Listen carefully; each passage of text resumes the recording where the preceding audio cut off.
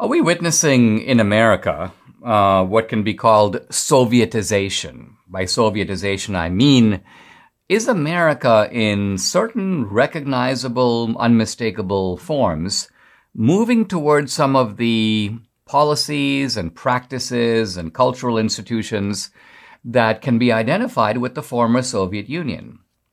I think the answer to that question is yes, and I jotted down some specifics. Several ways in which we are seeing, you can call it American Sovietization.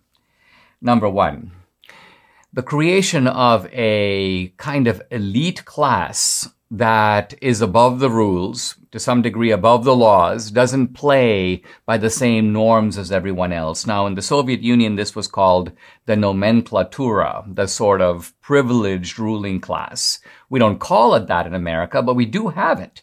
Think about the people who complain about walls but live behind tall walls, complain about guns and try to deprive other people of guns, but they've got private security, complain about entrepreneurs having tax breaks, but they get all kinds of tax breaks. They're always warning about insider trading, but they get all kinds of tips and they're allowed to do insider trading even based upon companies that will be affected by laws that they themselves pass. So we have an American nomenclatura. Point number two, the Soviet Union was famous for persecuting dissidents. And now we do that in this country, or at least the left does that. The Democrats do that.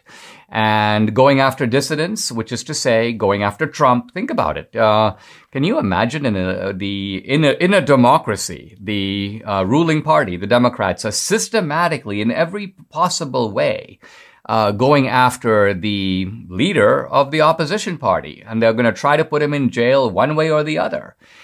And this is Soviet-style tactics. This is something that Lenin would have done. This is something that Stalin, in fact, did do. And usually with persecution of dissidents goes show trials.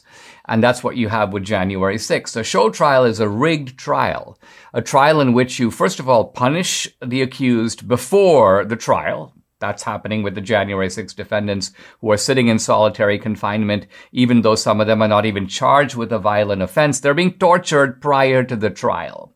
And then they're being offered these plea bargains, which is a form of legal bludgeoning. A plea bargain today is not an honest trade. It's not something where you plead to something you actually did. It's essentially, if you don't plead, we will put so many charges and penalties on you that you're facing the utter ruination of your life, the dissolution of your relationship with your family, and so on. So, show trials. Number three, censorship. Now, the censorship in America, I think, is approaching the level of severity that we had in the Soviet Union, where only private jokes. Reagan was actually kind of an expert at picking up and telling jokes that Soviet people told to themselves in private. But why in private? Because you couldn't say it at work. You couldn't say it in school. Teachers were being monitored. And so what you have here is a society full of taboos. And the taboos are essentially defined by the ideology of the ruling class. Number four, the militarization of society to intimidate the population. So think about it, for example, the tall fences, all the heavy guards, the military parading around Washington, D.C. for months in the Biden administration. Who's that aimed at? Is that aimed at scaring China or Iran? No, that's aimed at scaring the American people. And of course, the Biden people are explicit about it. The greatest threat to America comes from domestic terrorists. So the opposition is defined, just as the Soviets did, as enemies of the state. Next, Soviet science. The Soviets were famous for letting science be dictated by ideology. Essentially, they would tell you what the science is in advance. Lysenkoism is the term associated with Soviet science. This is the name of a notorious Soviet scientist, a bogus scientist, not a genuine scientist, but one of the leading, quote, scientists in the Soviet Union. Why? Because he took his cues not from nature, not from experiments, not from hypotheses, but from the ideology of the Soviet state. Persecution of religion. That's going on in America. Can't go to church. So the pretexts may vary, but what you have is, and the Soviets too use pretexts. They use the pretext of foreign threats. The United States is after us, so we have to do this. We can't afford to have dissidents. We have to shut down the churches, and this is what's going on in America today. Disinformation and propaganda. Now, from the Soviet Union, it came from the state. I remember years ago, I would read Pravda and Izvestia, the two Soviet publications of the Soviet state. Well, we don't have Pravda or Izvestia, but we do have the New York Times, we do have the Washington Post, we have CNN, and those are no less dedicated to ideological disinformation, to the party line, to covering up the crimes of the government that they support. So even though they're nominally private, they take their cues from the state, just as the digital censors do. And finally, the rewriting of history. The Soviets specialized in it. They would go back and rewrite the textbooks. They rewrote the story of the Russian Revolution. They rewrote the story of people who were very involved in the Bolshevik movement, but later had to be wiped out. They had to be made enemies of the state from the beginning. So we're seeing this now in America, the rewriting of history with a view to serving an ideological goal. All of this means that the concept of America as a fully free society. Now, we're free in certain ways.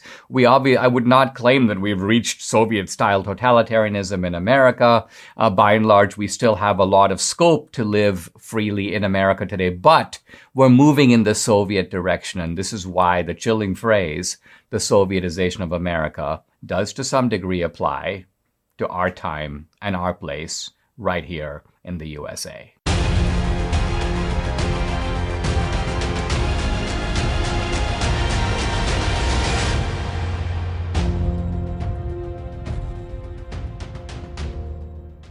Three former generals have written an article in the Washington Post that is very disturbing in what it seems to suggest about where the military is headed.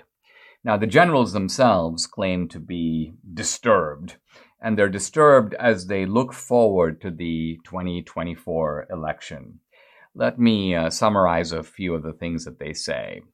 They say that if there is a disputed election in 2024, and if the Trumpian candidate, whether it's Trump or someone like Trump, loses, they say this would divide the country, and they say would obviously also divide the military. And they say, quote, in this context, with our military hobbled and divided, U.S. security would be crippled. Any one of our enemies could take advantage by launching an all-out attack. And so the generals say that the lesson of 2020 and of the violent insurrection, they're on board with all the leftist rhetoric here. And I also, by the way, point out that when they're talking about the 2024 election, they're assuming that the Trumpian candidate loses. They don't consider the opposite possibility, which is that Trump or a Trumpian candidate wins, and then the left refuses to accept the result. To them, that's not really something worth discussing. So there's a one-sidedness baked into this analysis. But nevertheless, what they're saying is that we've learned from 2020 that what we need to do is, they say, make preparations for what could come in 2024. And now let's see what are these preparations that they think should be made. They say, quote, the Defense Department should war game the next potential post-election insurrection or coup attempt. It must then conduct a top-down debriefing of its findings and begin putting in place safeguards to prevent breakdowns, not just in the military, but in any agency that works hand in hand with the military. Now, what worries me about this is that this appears to be, if you think about it, essentially a recipe for a military coup. These are people who, in the name of protecting democracy, and this is kind of the left's game. The left is always saying democracy is under attack. Well, how's democracy under attack? Isn't it under attack from the kind of people who don't accept majority verdicts, as recently with the Build Back Better? Oh, we only Manchin won't respect the will of 48 other Democrats. What about the 50 Republicans that are allied with Manchin on this? Or who are the people who want to pack the courts? Who are the people suppressing civil liberties? Who are the people who want to get rid of the filibuster? So if constitutional democracy, the full arrangement that we have of our political system, is endangered, it would appear to be endangered from the left, not from the right. But in the name of protecting democracy, what these generals are seemingly calling for is a kind of plan for the military to jump in and take over if there is, in fact, a dispute among the two parties or among the two sides. And this, I think, now these are retired generals. But they're people who have had an important role in the military, and I'm wondering if they speak for an increasingly corrupted and woke military, a military whose corruption began under Obama, going all the way back to 2012. The idea that you take these police agencies and you take the military and you begin to make it partisan. This is kind of a socialist recipe. Make the police agencies of government do the bidding of the left, so that when the left controls the state, they're able to deploy these agencies in a partisan manner. And so I think that it is of the greatest importance for Republicans to be keeping a very close eye on the military. And if a purge of the Trumpsters and the patriots is underway, there needs to be a remaking of the military as power changes hands. Of course, what these generals are trying to do is prevent power from changing hands at all. That's why they have the built-in assumption that the Trumpian candidate is going to lose. But all of this, I think, is a sign of the kind of thinking that we're beginning to see on the left, in which even something like a military coup becomes defensible in the name, paradoxically enough, of protecting democracy.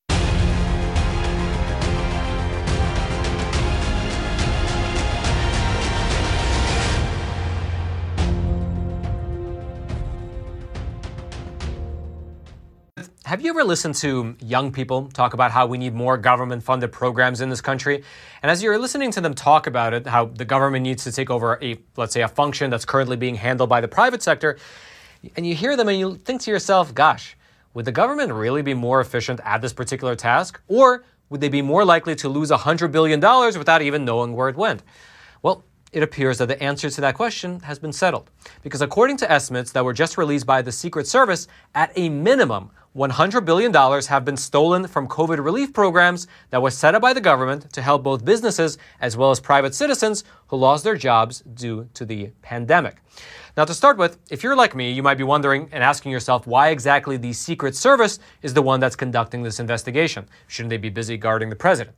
And it turns out that the reason for this, and I didn't know this before looking it up, but the Secret Service, they actually specialize in financial fraud, in addition to their better-known role of protecting the president. In fact, they recently even appointed a new National Pandemic Fraud Recovery Coordinator in order to oversee and coordinate all of these investigations. And that man, by the way, is named Roy Dodson. Now, in terms of what they've actually found, the details are quite stark. 2 days ago, Mr. Dodson, he announced that based on their assessment from data from the Labor Department as well as from the Small Business Administration, criminals have stolen at a minimum $100 billion in pandemic relief funds. Which sounds like a lot, which it is. However, consider that that number only represents about 3% of the total $3.4 trillion that were dispersed by the government. Here's in fact what Mr. Dodson said in a statement. I have been in law enforcement for over 29 years and worked some complex fraud investigations for 20 plus years, and have never seen something at this scale. Furthermore, during an interview with CNBC, Mr. Dodson said that the ease of obtaining these funds has made fraud a significantly easier enterprise for criminals to commit. Here's specifically what he said on this front. There's no doubt that the programs were easily accessible online. And so, with that comes the opportunity for bad actors to get into that mix. It was necessary to try to get these funds out to people that were truly hurting and no fault of anybody. Regardless, though, he also said that at this very moment, the Secret Service has about 900 active investigations that they're looking into in terms of fraud. Here's what he said, quote, "It is a wide range because the pot was so big. You not only have your typical transnational organized groups and domestic organized groups, criminal groups, but you have individuals that decided to take advantage of that. So there's many different patterns and investigative intelligence that we developed that I can't really go into.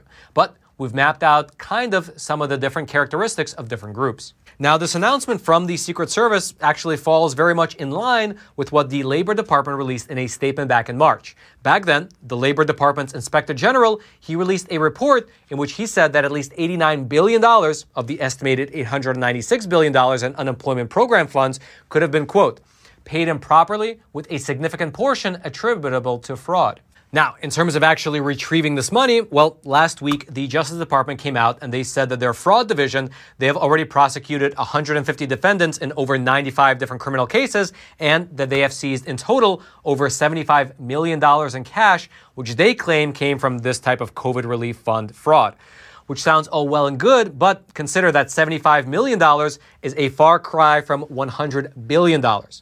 Here's in fact what Mr. Roy Dodson said on this front. Can we stop fraud? Will we? No. But I think we can definitely prosecute those that need to be prosecuted, and we can do our best to recover as much fraudulent pandemic funds that we can. Although one thing that Mr. Dodson did not elaborate on is how much it will actually cost the government to both investigate as well as prosecute all of these fraud cases. And frankly, it's exactly stories like these that make me question why I pay taxes at all. Regardless, if you'd like to read more about these fraud investigations that are currently being undertaken by the Secret Service, I'll throw the links to several articles into the description box below this video for you to check out. And all I ask in return is that you take a quick moment, if you haven't already, to smash that like button for the YouTube algorithm.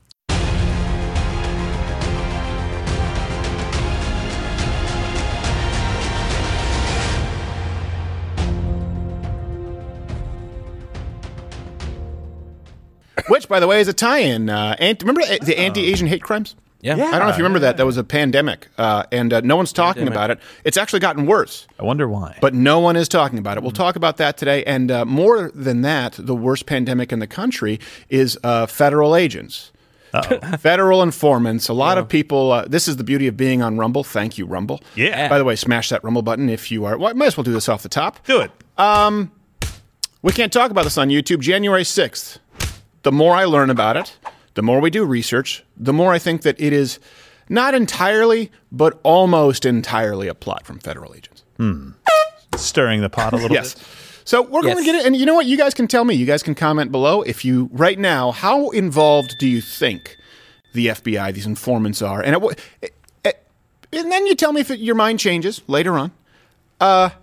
But more importantly, at what point, if you have 12 FBI agents in a plot that involves 15 people, it's not a plot? The non-FBI agents, that's a subplot. Well, 12 informants. Yes. A couple of agents. And they're not informants either if they're actually like supplying weapons. It's like they're not informing. That seems a bit, they have a company card.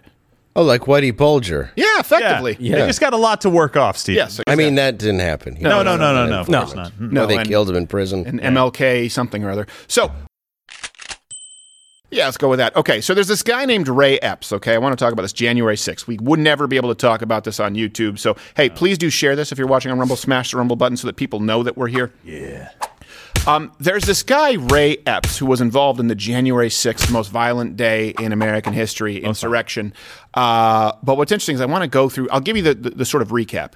He's one of the guys who was the catalyst breaking down the barricades. He was there. He was encouraging people to go into the Capitol. He was on the most wanted list, and then they completely removed him, and now we have no idea. He's not in custody. He hasn't been arrested. There doesn't seem to be an investigation, but we have people who didn't commit any actual crimes who have been in custody, in jail, without bail, without trial for almost a year. So let's start with this. Here are a few videos of the man of interest who seems to have a nice glow, a post-pregnancy glow about him, Ray Epps from January 5th and 6th. In fact, tomorrow, I don't even like to say it because I'll be arrested. Well, let's not say it.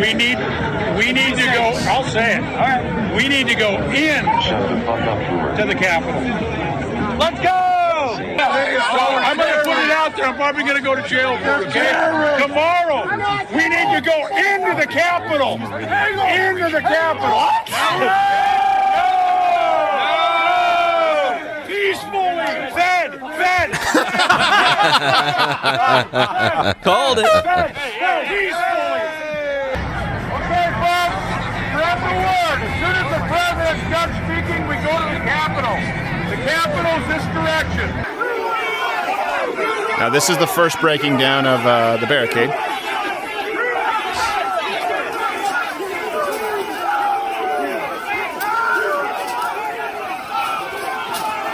Wow, starring the guy. Yeah, starring the guy. Yeah. Also, keep in mind, too, I will tell you, there's a lot about this that is confusing because then you have videos of them welcoming people in, giving them a tour. Now, keep in mind, too, if this guy was the one who broke down the barricade, there were only about 10, 20 people, if I'm not mistaken, because most people were still listening to Donald Trump's speech, okay? Yep. We've been in the Capitol there, Cordell Black Garrett, many times. It's open.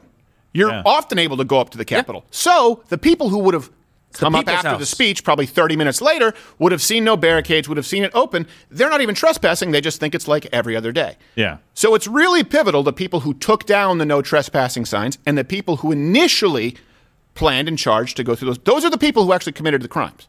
This guy is very clearly on camera, Ray Epps. You would think that, and I keep wanting to say Mike Epps in my head. Different Epps. He was a person of interest. Omar Epps. Even in October, Representative Thomas Massey from Kentucky played this video for A.G. Garland and questioned him about this man who you're seeing, not in custody, not a person of interest, Ray Epps.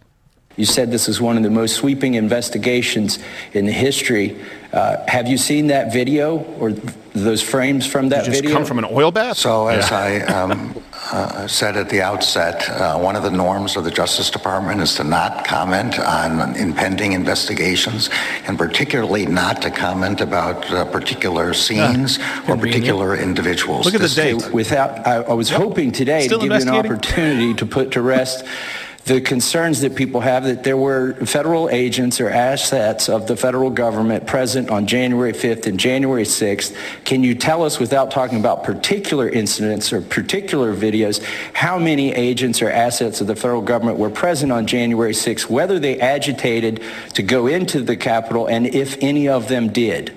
So I'm not going to violate this norm of the rule of law. I'm not going to comment on an investigation that's ongoing. Now, look, I know there are two sides to every story, but I would think the norm of law is not to have federal agents actually engage in acts of violence. Yeah, and I like how you selectively do that. If I had a son, he would look a whole lot like Trayvon Martin, by one of the former presidents that we had here. Also, Kyle Rittenhouse is a white supremacist. The campaign ad from Joe Biden, as this was ongoing. It's just really interesting to me how you choose to kind of pick and choose. Yeah, Nick Sandmann was a white supremacist who was, beating up on some, they didn't even say beating up. They said smiled. That was the story. Punchable smile. A punchable smile against a Native American, a crack-toothed, completely white Native American. And I mean that as far as culturally. Stolen valor. This is just, whereas right now they say, hey, what about this guy who's on camera everywhere saying, hey, we want to go, let's go into the Capitol, and everyone is screaming at him, fed. And then you see him the next day, and he's the only one there, and he hasn't been charged with anything at this point. Was that entire mass of people right when they said fed? I think so. By the way, when he whispered in that guy's ear, I think he was like, hey, do you want to go to Applebee's after this? Yeah, he was like, I hear they have a good spinach artichoke dip. Let's 2 for $20 this 2 for $20, baby. That's a red flag. Should have known. It's called an anytizer. Yes, it is. Ooh. I particularly like the anytizer, especially fat people. It's like, you mean I can have more food at any time of day? Oh, no. And it's so low quality. There's a waitress I get handsy with, which is why I got brought back into the game. Yeah, well, I thought she wouldn't be able to tell it was me under the stained glass lamp. You go home. How come the guy on trial is giving, not trial, but speaking to the court, is giving less information than a mobster? Because these mobster. Yeah. That's really what it is, though. He's like, I'm not going to go ahead and break the law by saying we broke the law. Right. I know you're trying to trip me up. Not going to do it. I'm not trying to trip you up. That guy is right there. People are screaming fed. So just to be clear, Revolver News, they published a few pieces on Ray Epps. He's not been indicted of anything, even though he was clearly there in the crowd. In other words, you have other people who didn't commit any acts of violence. You have old ladies who didn't commit any acts of violence who happened to be there. This guy, you know his name. You know what he was saying. You know how he was instigating. You know he was there when the primary violent act of pushing back those barricades was committed. And it was a very limited group of people. He's there, not indicted on anything. And at the very least, he was agitating on video. Right. Yep. Not only that, but in that picture right there, he's the last person to speak with what was his name? Ryan Samsel. I think we can bring up the overlay. One of the first men to breach the fence. So you see him on video talking to him.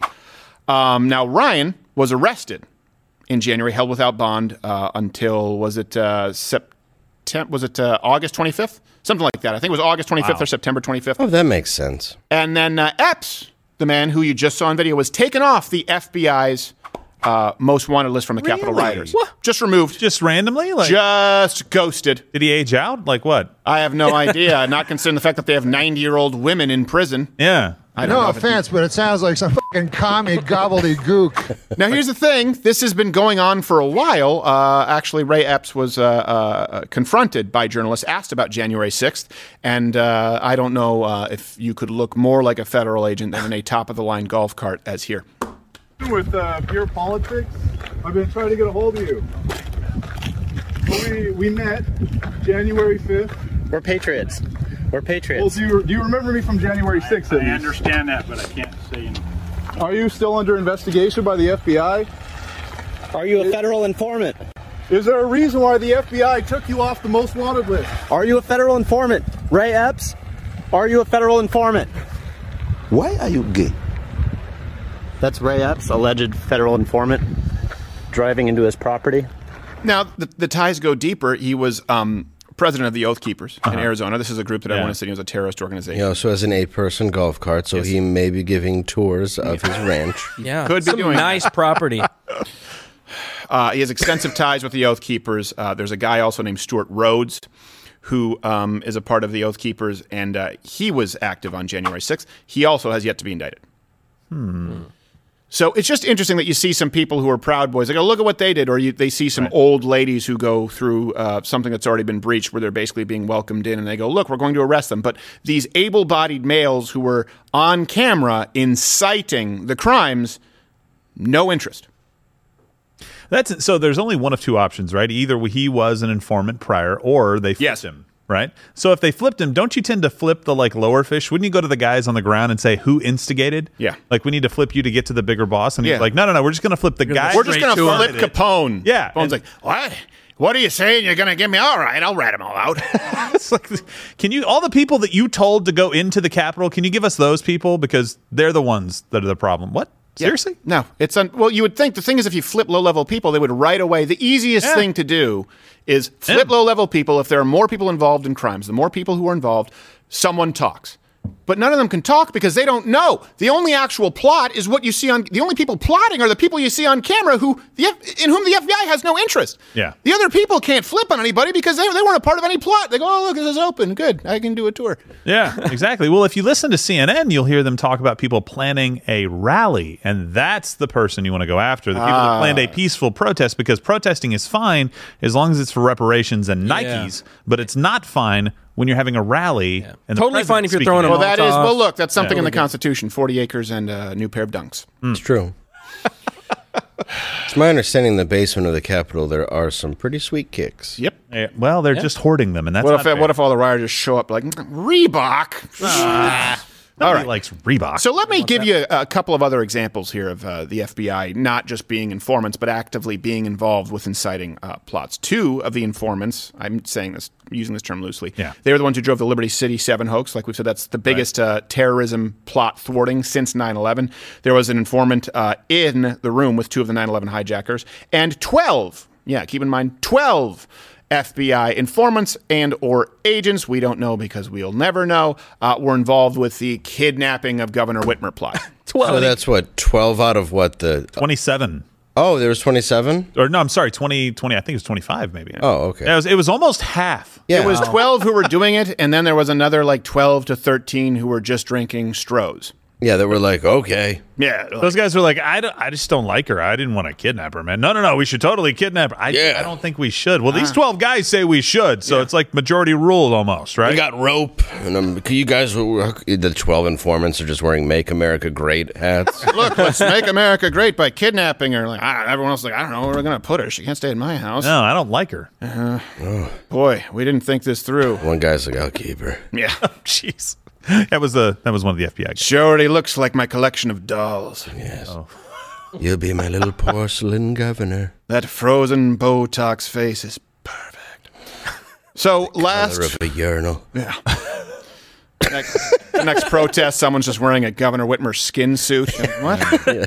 You can just see the outline of an FBI badge through the chest. You're like, oh gosh, it's the FBI wearing another skin suit again. Hey, did you bring her? And the guy's like, kinda. Did I mess up again? In a matter of speaking. I love how you kill old. So let me go through this Governor Whitmer kidnapping, because people in the media tried to insinuate us there because we did a protest. Now keep in mind, there at the Capitol, which is funny because when we did it, the media said, oh, there were only 300 people there. There were several thousand people there. Yeah. And I don't say that to say they were wrong about how many people. They tried to downplay it, and we were at the – you can go watch it live. We're, of course, telling everyone to peacefully use an FOIA request to get the actual numbers of deaths in old folks' homes. Yeah. Then – when it was discovered that this actually was making a political difference, they tried to say, oh, this might have inspired people, and they tried to now tie the huge rally, which we thought was only 300 people, to the kidnapping of Whitmer. And then finally they said, you know what, let's just give up on this, and let's just stick with our informants, okay? It's a bunch of guys from Toledo. Yay, informants. Our bad.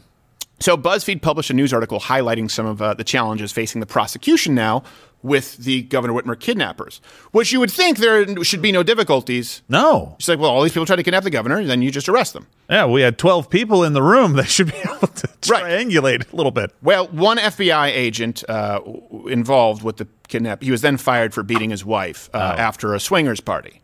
Oh, gee. Wow. Which is really weird because it was a swingers party. You think he'd be beating someone else's wife. Right. Well, he got rejected, so. Why go to a swingers party if you're just going to go back to hit the same broad? Well, I think he thought it meant swinging his fist. Yes.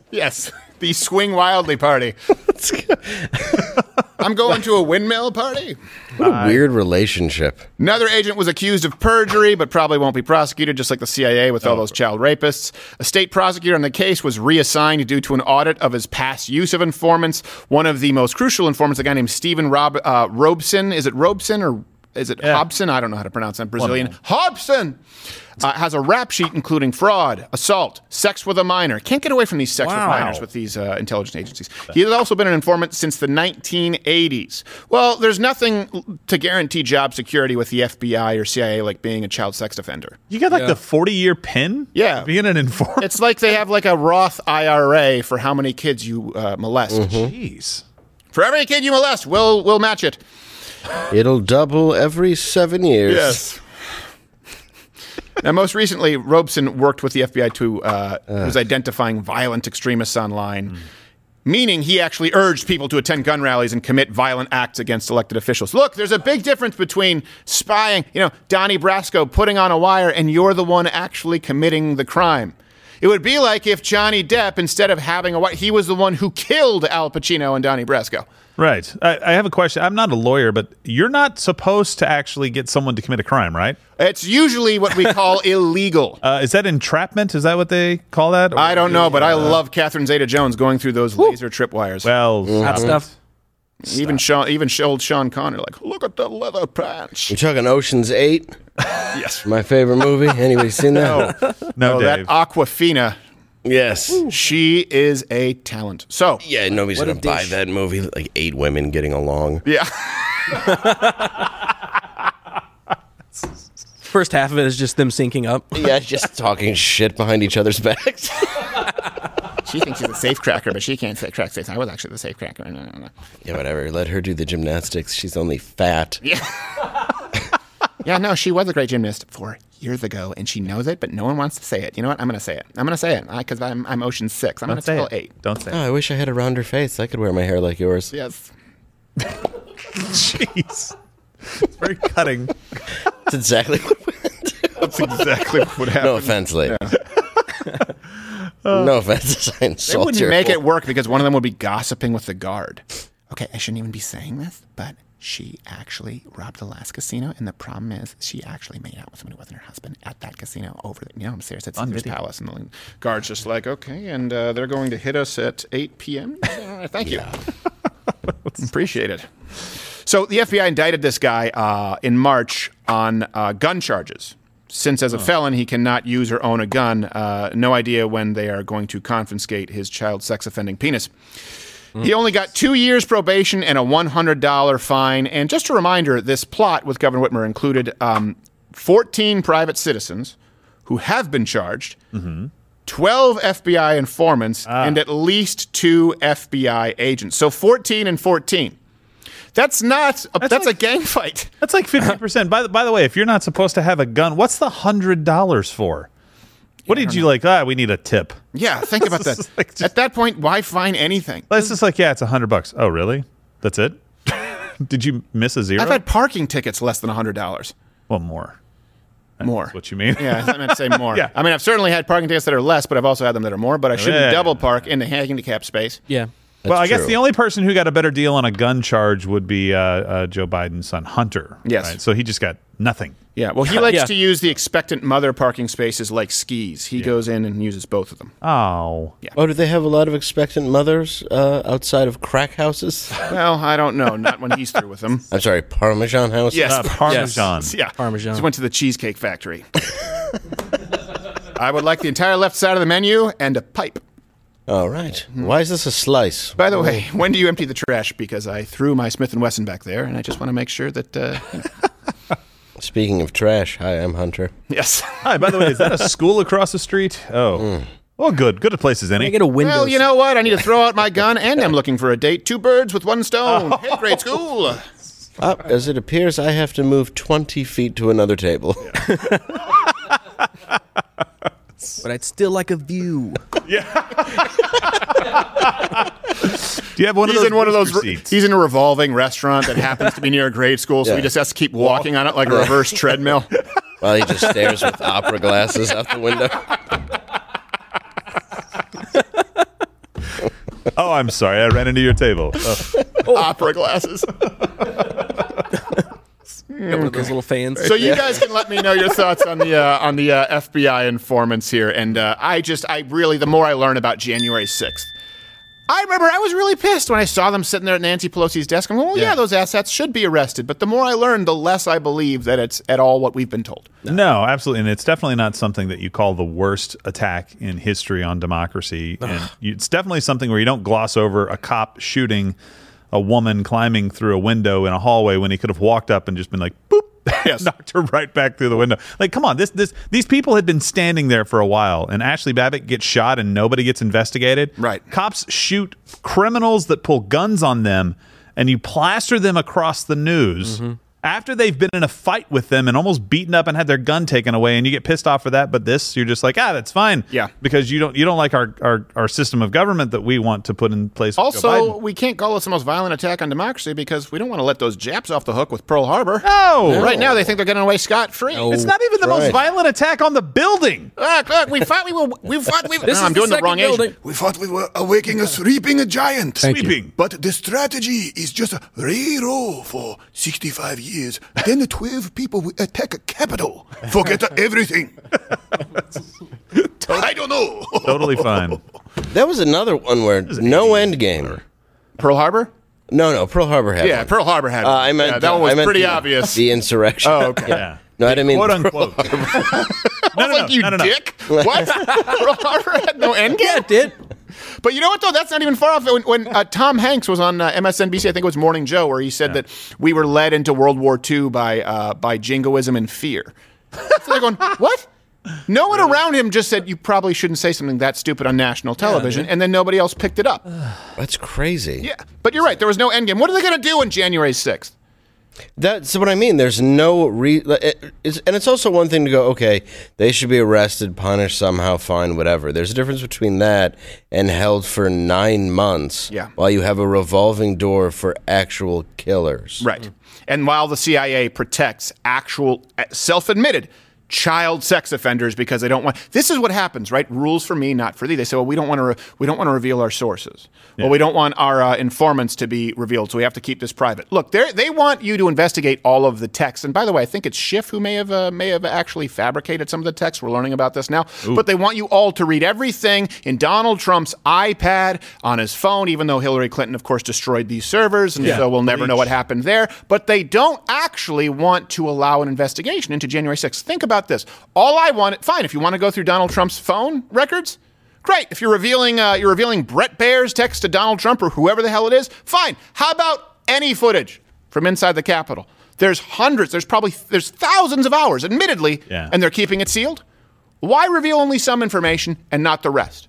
It doesn't make any sense. Who are you trying to protect? The insurrectionists? Oh, no, wait. That's what you mean. You can't reveal your sources. The insurrectionists might be another Ray Epps, and consistently we just see them drop off the most wanted list like Ed Rooney's attendance computer. So his real computer. Yeah. Yeah. Exactly. So, okay, as we move on here, we do have an announcement to make. Not an announcement, but, well, I'll lead this, and it's